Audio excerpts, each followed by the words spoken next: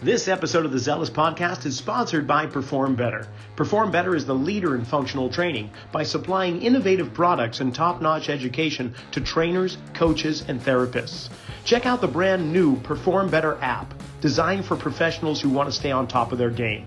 This free app features education from the world's best. You'll learn from industry leaders including Mike Boyle, Gray Cook, Sue Falzoni, Charlie Weingroff, and many more. Topics range from strength and conditioning, program design, nutrition, business, and marketing.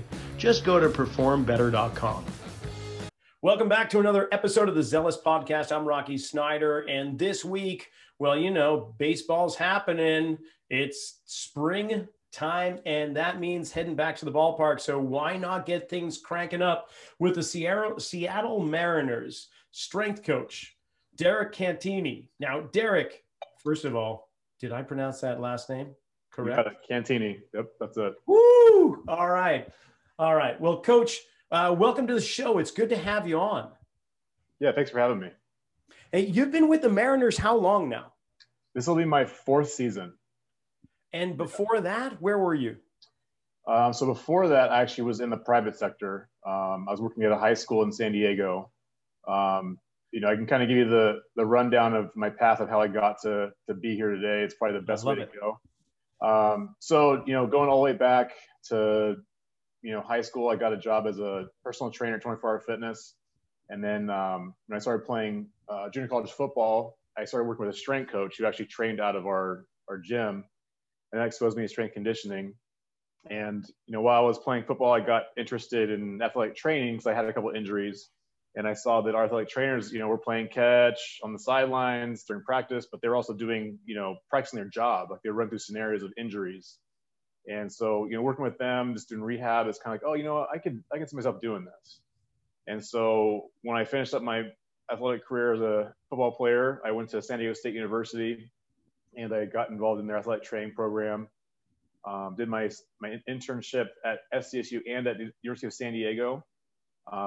Working with different sports. And then when I finished up as a college student, I kind of went back to, I really enjoyed athletic training, but what I enjoyed more was kind of the preparing to play sports, so in the strength conditioning aspect. And part of the reason I did that was when I was at 24 Hour Fitness, I trained athletes also. And I just realized that it was so much fun to work with them. They're so motivated to get better. So I approached the strength coach at the University of San Diego. His name is Shannon Turley. And I just asked him, like, hey, I'm Derek Cantini. I'm recently graduated. I'm an athletic trainer, but I really want to, kind of dip my toe into strength conditioning. So he said, well, why don't you come in, we'll do a little interview. So I go in to do this interview for an unpaid internship position. And the first thing he says to me is, if you can do anything else in life and be happy, do that instead. And it's like, wow, this is my intro to be a strength coach. I'm not even getting paid to do it, but just telling me like I should do something else. So I ended up, getting that role. They had just hired a part-time guy. They had a full-time assistant. So within about a week, the part-time assistant leaves. So then it's like, well, hey, do you want to take the part-time job? Oh, great, yeah. And then maybe 2 weeks later, the full-time assistant takes another job at a bigger school. And so it's like, here I am a month in. It's like, do you want to be a full-time assistant, to me as a strength coach? I'm like, absolutely. So I went from being an unpaid intern to a full-time assistant within a month. And that's not typical, obviously. And so I was at USD for about 4.5 years. I was able to get my master's in leadership studies while I was there. And part of that program, you get to choose kind of an internship. And so my wife, who's a physical therapist at the time, was a physical therapy aide at a clinic called Rehab United in San Diego. So I decided to do my internship at the Rehab United, and that's where I got introduced to AFS and the Gary Gray method. And Gotcha. So that was, kind of something that I still carry today and really use in a lot of my programming for my athletes. So he goes down to San Diego on a regular basis. I think it's like every September, and does the chain reaction workshop. Right. Have you done that? I've been Twice. Yeah, nice. Twice. And my wife actually has gone through the GIFT program. So she's a GIFT fellow. Yeah. Right on. Yeah. So we talk a lot about different stuff. We don't always agree, but a lot of good information there. So but Gary Gray is really, really smart. I can talk about more about that too, about just how I use that in my programming. But so after our USD, I went into baseball. So I got my first baseball job with the Padres. I worked at their high A level, and then I was 2 years with them for double A. Then I went in 2014. I was their AAA strength coach for the Oakland Athletics, which is cool because I grew up in the Bay Area, so it's kind of like, you know, hometown team. And after that season, I kind of decided, I looked at the advice I got. If you can do anything else, I'd be happy to do that instead. So, you know, with my wife, that we wanted to start a family. It's like, well, being a minor league strength coach, you know, it's hard because you're traveling, you're gone for, you know, a month of spring training, 6 months of the season, and you have no idea where you're going to be at. Because I was in, you know, 3 different cities in 4 years in different states. Wow. So I went to the private sector, started training out of a gym called Function Factory in San Diego. You know, I was actually doing Uber driving to kind of supplement my income during that time.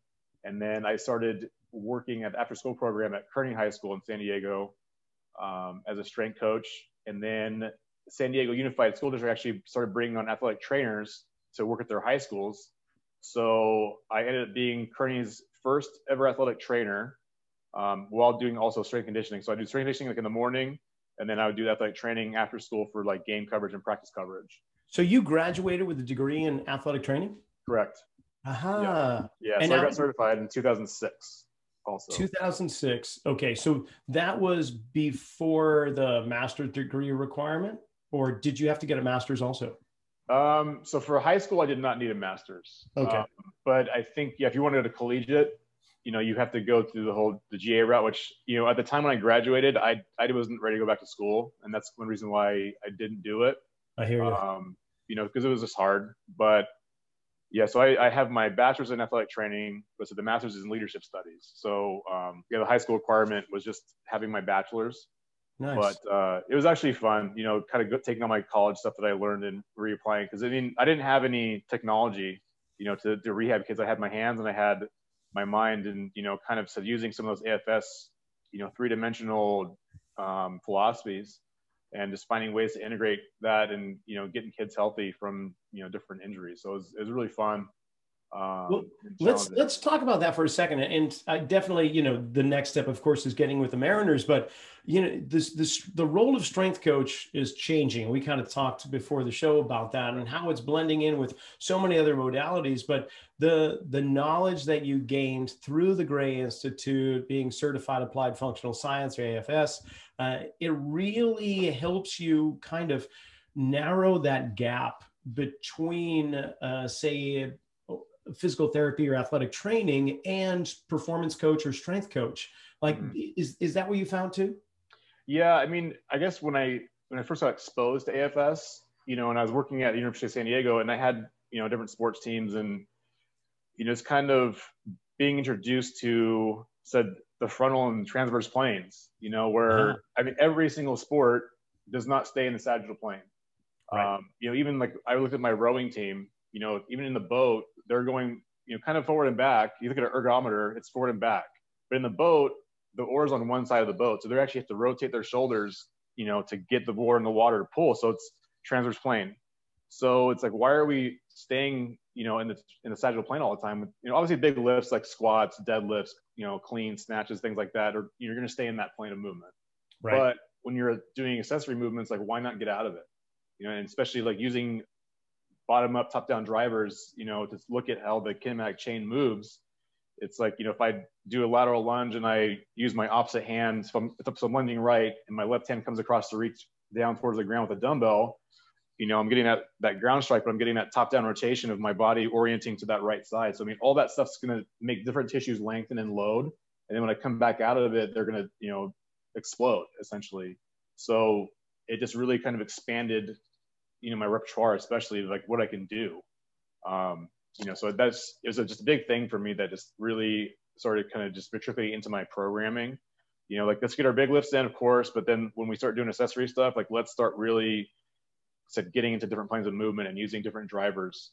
And I've really even expanded, you know, to like using your eyes as drivers and different stuff like vestibular rehab type movements, like with, you know, some of our athletes we have now with the Mariners. So I kind of oversee the rehab in the weight room for our injured players. So like when they're coming out of the training room, into the weight room, I integrate some of my athletic training background to what is the best exercise they can do in the weight room to complement what they do in the training room.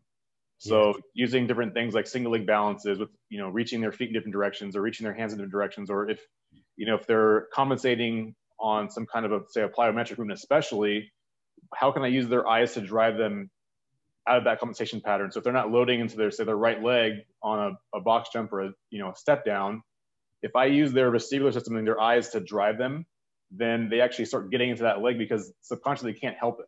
Whereas like if you just let them kind of go in sagittal, then they just want to, load on one side only. But if I say, hey, follow my finger and watch this, and like they go, their body's going to go that direction.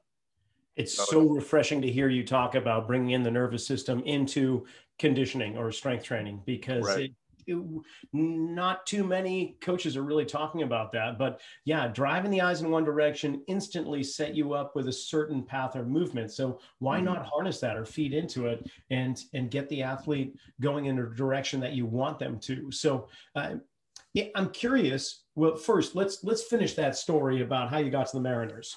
So and then I'm going to ask you some more questions about what we were just talking about. Yeah, for sure. So I started looking at different career paths. I was interviewing in different fire departments. I got my EMT. So I was interviewing in different fire departments. I was doing substitute teaching, looking at getting a teaching credential. And then a friend of mine who I met working in AA with the Padres, who was in Texas, he just sent me a text message out of nowhere. And was like, hey, if you're interested in getting back into baseball, the Mariners want to hire a CSCS ATC. And I remember it was a Wednesday night. And I look at my wife, and I was like, hey, do you want to move to Seattle? She's like, why? And I said, well, the Mariners are hiring an assistant strength coach, like for the minor league. I was like, no, this is like a major league job. And she was like, kind of like, didn't know what to think of it. But I just kind of said, well, listen, like I have these two career paths I'm looking at going down. Like, let's add a third one and see where it goes. So I contacted a couple of people I knew in baseball still, and then I applied, and I got a phone call back on the weekend. Did like a quick phone interview, and then they flew me to Arizona. So I came in and did an interview with different members of the staff at that time, and then about 4 or 5 days later, they called me and offered me a job. And so this is on a Sunday, and they said, okay, we need you to fly to Seattle on Tuesday. And I was like, seriously? And they're like, oh yeah, the season's starting this week. So ironically, it's about, I think it was yesterday was the anniversary of when I got hired. Wow. So I ended up actually flying out, I think Wednesday morning, went straight to the ballpark, started basically meeting the team for the first time. Like, hey, I'm Derek. I'm the new assistant strength coach. Oh, hey, how's it going? But then a little surreal, I imagine, right? Yeah. So we had our opening series. And then the team went on the road. Then I flew back to San Diego and packed up all the stuff in my car, then drove back up to Seattle. And then my wife had to pack up the rest of our place and meet me about a month later. So that's kind of how I got into my job now, which is not your typical career path to get into, a strength conditioning job. Sure. Wow. Yeah. You have elevated the growth curve quite rapidly in a whole bunch of different places. Now, you grew up in the Bay Area, and I'm guessing you're probably headed up to Tahoe for a couple of runs up in the snow. Ever snowboard or ski? Only once. Oh, yeah, okay. A long time ago. I was going to say, you're in Seattle and you've got some mountains, the Cascades all around you. I imagine that's kind of heavenly, but you haven't kind of pursued that much. No, it's, we do hike and stuff. Cool. But we don't really do a lot of snowboarding. But we actually had a good snowstorm before I left to come here to Arizona. And our house that we're staying with is on a hill. So we got to take our two little daughters out and get the sleds and just go down the street on this hill. And they had such a great time. It was like the day before I left, so it was perfect timing. Oh, that sounds great. All right. So you brought up a few things just in this early conversation here about strength training and all the accessory lifts as well as the primary lifts. So I'm curious, Derek, what's the percentage when you're looking at designing a program for the Mariners? How much of it is going to be that the fundamental foundational lifts that are bilateral, that are sagittal plane bias, that are just all about loading the body for either greater force production or power? So essentially, what we kind of look at is we do a couple different complexes. So we'll group together 3 to 4 exercises. And in the first complex is going to be your primary lift, which will be your bilateral, like your squat, your deadlift. But even with that being said, some guys don't want to squat and deadlift, and that's totally fine. They want to do a rear foot elevated split squat, or they want to do even they don't want to load up that much. They want to just do step ups with dumbbells. So I can't really put a percentage because we really do try to individualize guys' programs. We definitely have gotten away from like, here's the program, doesn't matter what position you play or whatever, like you're doing this program. We've gotten away from that a lot. It's more about, okay, we do a movement screen assessment and we do some force plate readings, and then we see what is their needs analysis. What does it show up that they really need? And plus, being a major league strength coach versus a minor league strength coach, you're not as much in, say, player development at the major league level, because some of these guys they're in their 30s. Even though we have a younger roster this year, these guys they've already gone through the player development phase. So now it's really more about like performance, about making sure that they can play every single day and be optimal, to their abilities. So it really, for us, is kind of, we take a lot of information and we say, like, here's what we see you need, and what exercises do you like to do? Because they're kind of going to tell you what, works for them. Like I said, some guys, depending on their build or their age, they may not want to load that much, especially, getting that bar in their back, and axial loading, then, it may not be best for them. So why are we going to force them to do it? Because it makes us look better. Like that's not what we're here. We're here to make the athlete perform at their best. And the thing is too, like we play every single day. So if we start loading guys, especially ways they don't want to be loaded, and they don't have time to recover, like they're going to break down. We play 162 games, and I think we have like 24 days off once game 1 hits to game 162. So, there's not a lot of optimal time for recovery for, pretty much 90% of the roster. So, so what kind of movements do you like? Do you like step ups? Or do you like, split squats? Do you like reverse lunges with the barbell, or like safety bars? So, it kind of depends on the player. So it's kind of a long-winded answer, but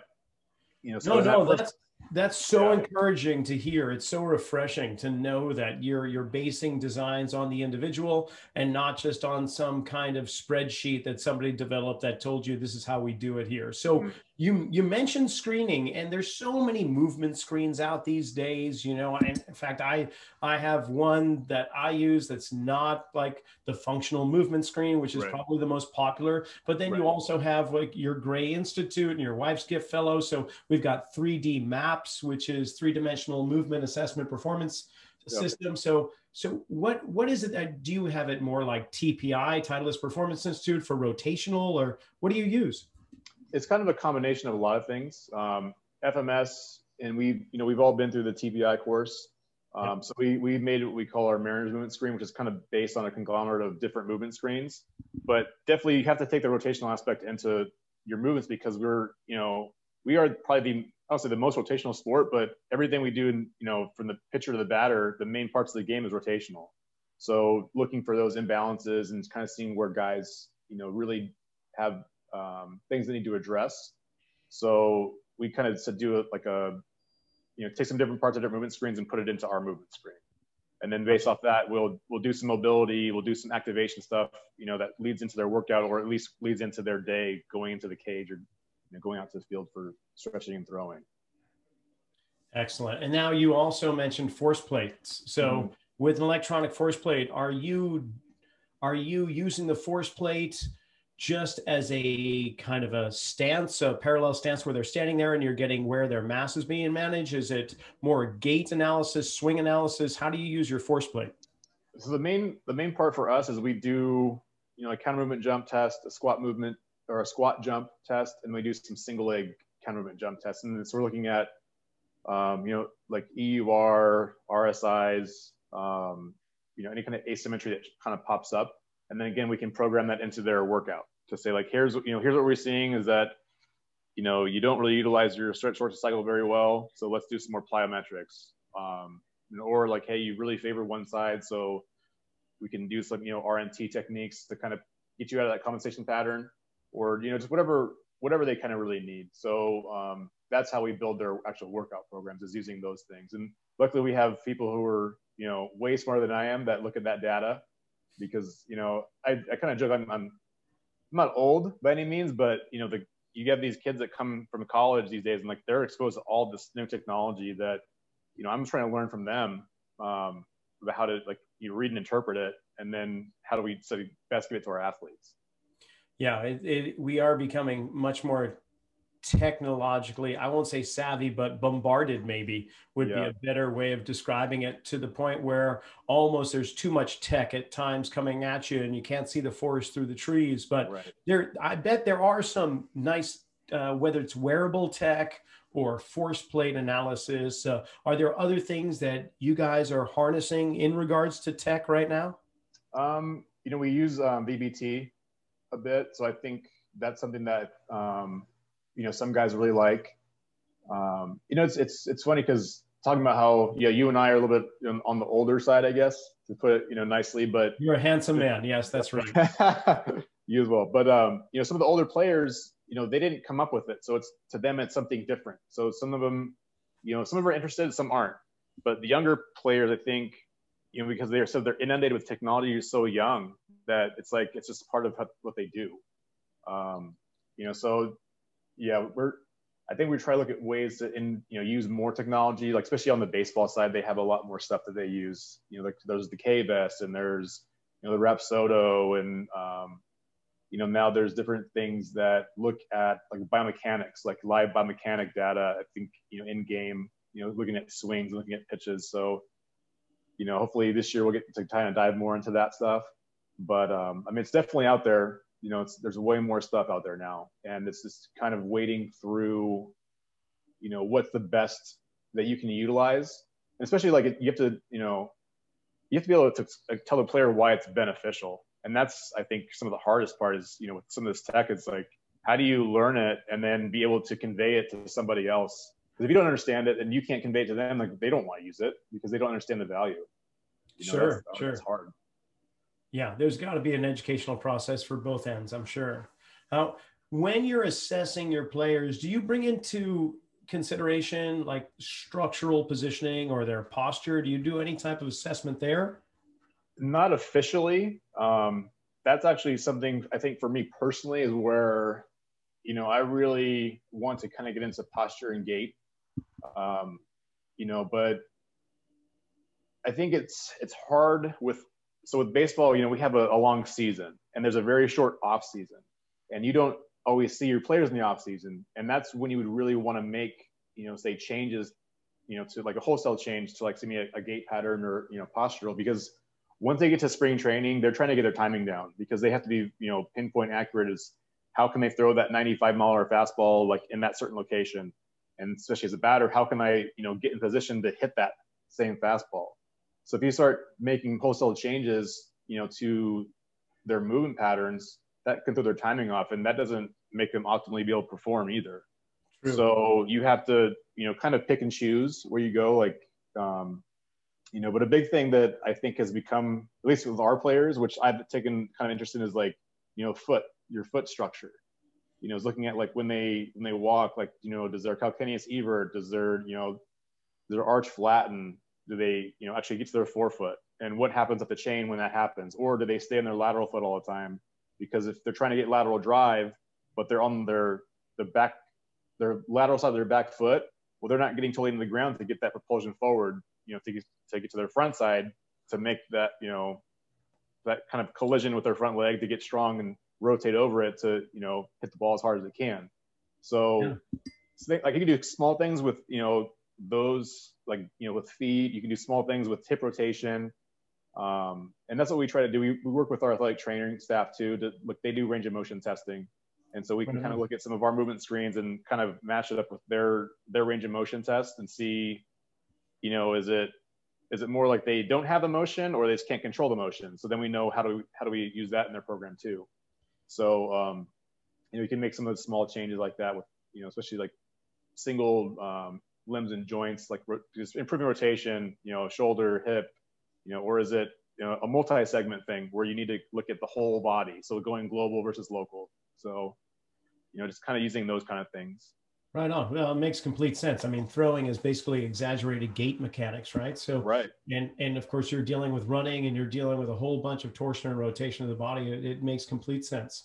So, when you're designing these programs, we mentioned like bilateral movements, and the accessory kind of lifts are more going to be geared toward unilateral actions like step ups and single leg deadlifts and rear elevated leg for the split squat and so on. But are you okay with having asymmetrical program design, meaning that somebody needs a little bit more power from their right hip? There's something going on there, so I want to load a little bit more into the right versus the left? Or do you typically keep it balanced that I want you to do the same volume of work on each side? Because they play every single day, we typically try to keep volume the same on both sides. Now, however, with like say corrective movements, that's I think where, as opposed to like say loading a side more than the other one, we can do a little bit more mobility and targeted like kind of activation work on one side. Kind of like if a pitcher gets soft tissue work done on his throwing shoulder, he doesn't always get done on his non-throwing shoulder. So the same thing for us, like if we're doing some corrective movements, with say a rider, say it's the right hip doesn't get internally rotated, and that's their load side to throw or to hit. Well, obviously I want to strengthen the left side too, but I'm not going to do one side more than the other. I'm going to do, both in the same amount of volume for the most part. But said if it's a corrective, I might focus more on that side that I'm trying to hit. Because if I have enough internal rotation on my left side, then I don't need to improve it. I just want to make sure that I have the ability to be symmetrical on both sides. So does that mean that the volume of correctives and the fine tuning increases as you get deeper into the season, and then you kind of wean away from all of the heavy lifts that may be taken away from their athletic performance? I mean, is there kind of a schematic there? I wouldn't say that the correctives increase through the course of the season, but definitely volume of strength training, will kind of follow that same shift that you would see where you start with like a higher volume, low intensity, and like that curve kind of comes together at one point in the season. Yeah. But again, because we don't have an ideal schedule, like we're not football where they play once a week, where you have, a couple of days to recover and it's a shorter season. Like we play every day.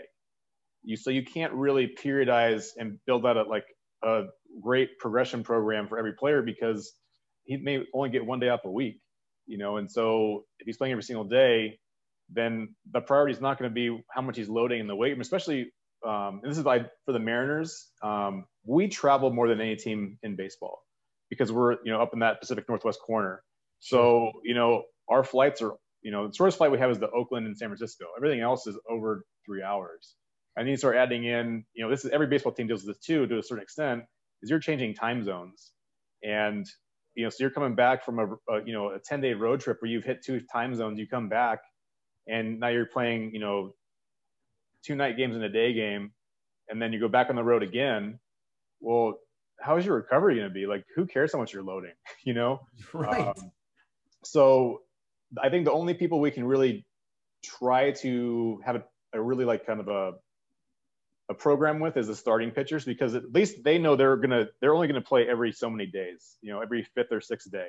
Like they know for sure when their performance is gonna be.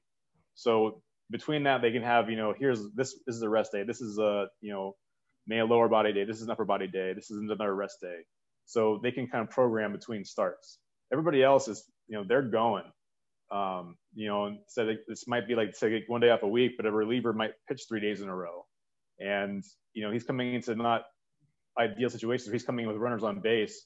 So his CNS is super heightened because, he's coming to this very high stress situation. And if he gets out of it, I mean, he's like skyrocketing, like activation, CNS, like fight or flight. So, then you have to get him deactivated because tomorrow he might come back into that same elevated response. So if your CNS is always on and you never actually like deregulate, well, you're also not going to get great quality work, in the weight room, because we're trying to keep you almost, down when you're not supposed to be performing. So how do you kick in that parasympathetic response that for the ANS, or that it just lowers them back down into the zone perhaps, and they're not so sympathetic in that fight or flight? What are some of the techniques, or are there drills or movements, exercises that you guys do? One thing that we've talked with some of our guys about is, just breathing, like, how to upregulate or downregulate using your breathing patterns. And we have some mental skills coaches too that, they can talk guys through stuff, and everyone's different. I think it's just trying to, talk players through ways to help them find what works best for them. But I think breathing has come kind of into the foray, like in the past couple of years too. I took a course through Strong First. It was a breathing course, and it talked about, for some athletes, like they would, downregulate up until the point where they had to go on the platform to compete. So they would upregulate using their breathing patterns. And once they go off the platform, then they downregulate again.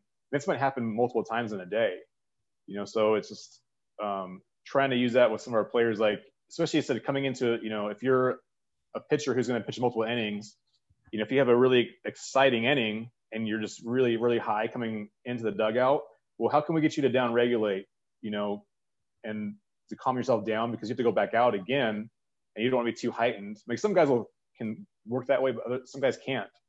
And so even in innings, like, you have a really long inning, like say your offense is just raking the opposing pitcher and you're scoring, score 5 runs. That might be a 30 minutes where your pitcher is sitting in the dugout. So how do you upregulate again to go out and perform? Because if you're just so downregulated and so calm because you've been sitting around for 30 minutes, how do you go back out and perform? So if you can use the breathing pattern to kind of upregulate again, to go back out, and hopefully you're back on that level where you need to be, and then you can go perform and do that multiple times. Right on. Yeah, I wasn't sure if it was like not sensory deprivation, but so much as suppression, like putting earmuffs on and putting blinders on, so to speak, and just reducing the sensory input through auditory and visual cues, and trying to kind of regulate down. But mainly breathing is what you harness. Well, I wouldn't say mainly, but that's something that we've definitely like kind of talked about the past year or so. Because it's just hard. Like, you're in the dugout, you're watching the game. I mean, there's times where I don't play. I'm in the dugout and I'm watching the game and I get excited. Yeah. And, I go home and it's like, oh man, it's such a great game. Like, I don't want to go to sleep either. So, I guess the bigger part too is like, just again, because you have to come back the next day and play, is how do you downregulate when you leave the ballpark so you can actually go get quality sleep, So, that's where it's like, some guys meditate, some guys, there's different methods that work for them. Sure. And you just kind of talk with them about it. And then if, you have somebody else who's having issues, then, oh, well, have you tried this? Because this is what someone else uses. So, but the mental skills is big too, because we have actually people who are like, that's their primary role, and they're way more educated about it than we are. Well, you bring up sleep a couple times now, and there's 3 of the top things with athletes that need to be aligned, and that's hydration, fueling, and sleep, right? So right. For optimal performance, you must monitor their sleep. And then I want to talk about mental skills coaching too, but or do you monitor their sleep? Do you put one of the techs on and have them go to sleep and monitor it, or are they just telling you how they slept the last night? A lot of our guys are actually really into that stuff, and they kind of self-monitor they have their own devices they use. And if you start talking to them about it, I mean, they'll tell you all the information. They'll talk about like, oh, my resting heart rate was this, and my HRV has been this. And they notice, the cool thing is they start noticing trends of things that they can do proactively going into sleep that, when they wake up, they can look at their sleep score and see, oh, wow, like that really worked. Or, something that they did, it's like, oh, I didn't sleep very well last night, so maybe I shouldn't do that again. So I think they kind of do it themselves, and, but it's still a challenge. Like I said, we're, going on flights to change time zones, and we have night games to day games that go right into flights. So it's always a constant battle, but you just try to educate them the best they can. And so a lot of our guys, I think, are pretty good about it. Yeah. Now, do you happen to use resting heart rate as one of your barometers for workout intensity? Not typically. I mean, okay. Because the players kind of, if they want to, use a device to share some data with you, they can. But some guys said they, it's not part of their program. Gotcha. So it can be used, but we don't use it with everybody. So mental skills coach. Yeah, I know you dabble into that, but you've got staff that do it too. How do you guys coordinate, and what's involved with the mental skills coaching? I mean, it's more like this kind of I guess, an outlet almost for the player to use. Because there's so much going on. I mean, these are human beings at the end of the day. Like, we're all human beings. We all have personal lives. We have families, we have things going on off the field. So I think, we try to have an outlet for them to separate, player from husband or, father or, whatever. So just having someone to, kind of help them do that, it can be tough at times, but, someone has their sole job is just mental skills, and to have them work through, like, maybe it's even just routine, giving them a routine to go through every day to lead into the game, which, kind of starts checking boxes where, like, now I'm mentally, like, tuned in. So I don't just show up and I, kind of wander over here and then I, wander over here. Oh, now it's game time. And I'm, like, scrambling to get all my stuff together. So now I could go in the field and, like, talk about, like, auto regulation. It's like, if I'm scrambling around, I'm probably in a slightly like fight or flight. But if you have someone that can help guide them, here's a routine that you can do every single day. So when you show up to the ballpark, first thing you do is X. Second thing you do is, Y. And that leads the routine in. So it goes into, on-field practice, you come off the field. Now you have that routine that leads into the game. So now, like, if you do it every single day, it's, I'm ready. And I know where I will be at when I step onto the field to play. It's interesting.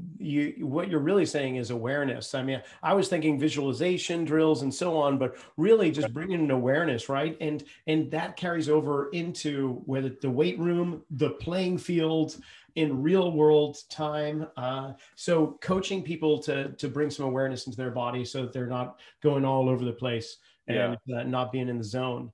But with that said, I mean, like you brought up, like, there is, I think, a place for visualization. And it really just depends on what does the player need to make them perform the best. Like, some guys will be really visual. Some guys will be more, like said, they like to meditate. So it's really, I think the mental skills position, like, just kind of helps them figure out what works best for them, and it's something that, if you're a strength coach in a different setting, like, you might do that too. Like, you kind of wear a lot of hats when you're in, strength coaching and athletic training. Sure. But having someone who's that's their job and that's their expertise makes it just so much easier, to focus and to help the player find what they need to do. Hey, with athletic training, now you have a team head athletic trainer, correct? Correct. And so you being an athletic trainer as well as a performance specialist, strength coach, which those terms are now kind of flipping around, becoming inverted, as you tell me. What's the relationship that you have with the athletic trainer in regards to your role and his or her role? I think I've always, all of my jobs I've always had a really good relationship with athletic trainers, which maybe because I am one, so we kind of speak the same language. Because I know, some places it's not always like that. It can be a little contentious where it's like, oh, they're not letting these guys work out because they're hurt. And it's like, oh, these guys just want to make them work out all the time. But, I think because I have the same language of speak with them, like, we kind of meet in the middle. So it's like, they say, well, here's their injury. Here's what they can't do. And so then, for me, as my kind of like strength coach had, I'm like, well, what can they do? What can they do to help them get better as opposed to what they can't do? So when they come in the weight room, I can make a plan to say, okay, they have this restriction, but they can do this. Because ultimately, to rehab, you need to stress some tissues to get them back, because if they haven't stressed any tissues before go back into play, there's a likelihood they're going to get hurt again. But so it's just really good dialogue, and I think it's something. So my role with the Mariners is, as the assistant, is they wanted someone in CSCS and ATC. So it was by design, because I do work with the rehab players, before they kind of come back to play. So it just really makes it easier, speaking to our athletic trainers and our physical therapists, about kind of making the plan, transitioning from just being in the rehab in the athletic training room to getting into the weight room to, complement that and then getting them back on the field of play. And now, speaking of field of play, last year was all over the place. You didn't have 162 games. You had what? 60. 60. Yeah. 60. Now, talk about mental adjustments there, but what was just a quick little kind of story about COVID of 2020? What was that like for you guys in the season? I mean, it was wild. Like I said, a year ago, I think I was driving home to Washington because we got sent home. So it was weird. And so then there was a few months where we didn't know what was going to happen. I think we didn't start till July, so it was like May, April, May, June was hanging out. Like we were keeping contact with our staff and our players, but I was basically kind of being daddy daycare at home. When we should have been playing games. Yeah. But, when we started up, we kind of talked about it as a staff and talked to our players like the season is going to be a sprint. It wouldn't, it's like a third of what we would normally play. So, some things will be different as far as how we approached it. But, depending on what players had at their disposal during the quarantine, some guys were in states that allowed them to go to gyms, or they had a gym at their house. Some people didn't have anything. They, were living with their parents, depending what level they were at. Like, so we, do they have dumbbells? Do they have bands? What can we do to help them, kind of stay in shape? So once we showed up, it was, we had 3 weeks, kind of, we called like a summer camp, which was like a really shortened version of like a spring training. And then we started playing games. And I mean, it was really a sprint. It was over before we knew it. Just 60 games can go by really fast. Well, let's hope you don't have to repeat that anytime soon, because it sounds like we've got a full season ahead of us, right? 162 games are on your docket? That's correct. Yep. Oh, man. All right. Well, how is it just growing up in the Bay Area and then being one of the Mariners there? You say you're kind of the A's fan, Giants fan. I'm not sure where your affiliation lies, but is there any issues there? Do you guys give you any ribbing for that? Oh, no. I mean, when I grew up, I was an A's and Giants fan. I had different parts of my family were different. And I was also a Raiders Niners fan, which apparently is, sacrilegious in the Bay Area, but, whatever. But, once I got my first job into baseball, I worked for the Padres. So growing up a Giants fan, I went to, Petco Park and had rooted for the Giants against them all the time. But once you start getting to know the players and you're ingrained in the culture, I mean, I don't even pay attention to what other teams are doing. Like if I talk to my family, they talk about, oh yeah, the A's did this or Giants did this. I'm like, yeah, well, I had no idea because I'm focusing on what we're doing, what the Mariners are doing. So no, it wasn't that bad. I mean, I visited Washington growing up. My grandpa grew up south of Seattle in Olympia. And so I'd come in and, I'll say that Ken Griffey, like who didn't like Ken Griffey? Who didn't like, Jay Buhner and Edgar Martinez? I mean, so it was never like, oh, this, rivalry team. But yeah, once I got into started to know the players, I mean, you just come into their culture and like, I am a Mariner, so it's not a big deal at all. Yeah. And it's quite a town up there. You guys got a lot of sports fans up there for all your sports. Mm-hmm. So must be a fun time to be there. And well, I know we're coming up on the time here, so I'm just going to wish you a great season ahead of you and hope that all of those games get played. And with a couple rainouts here or there, of course you're in Seattle, so you're going to have a couple rain delays, but hopefully you'll get at least most of the games under your belt compared to what you did last year. And thanks for coming on. Yeah, I really appreciate it. And we do have a retractable roof in Seattle. So if it rains, we can still play on time. Thankfully. That's true. Nobody likes rain delays. And that's it for another episode of the Zealous Podcast. I want to thank Derek Cantini for coming on. And make sure you tune in next week when we have another top pro in the world of professional sports. In the meantime, go ahead and follow us on Instagram if you haven't done so yet, Rocky_Snyder. And make sure you subscribe to the channel so you don't miss another episode. We'll see you next week.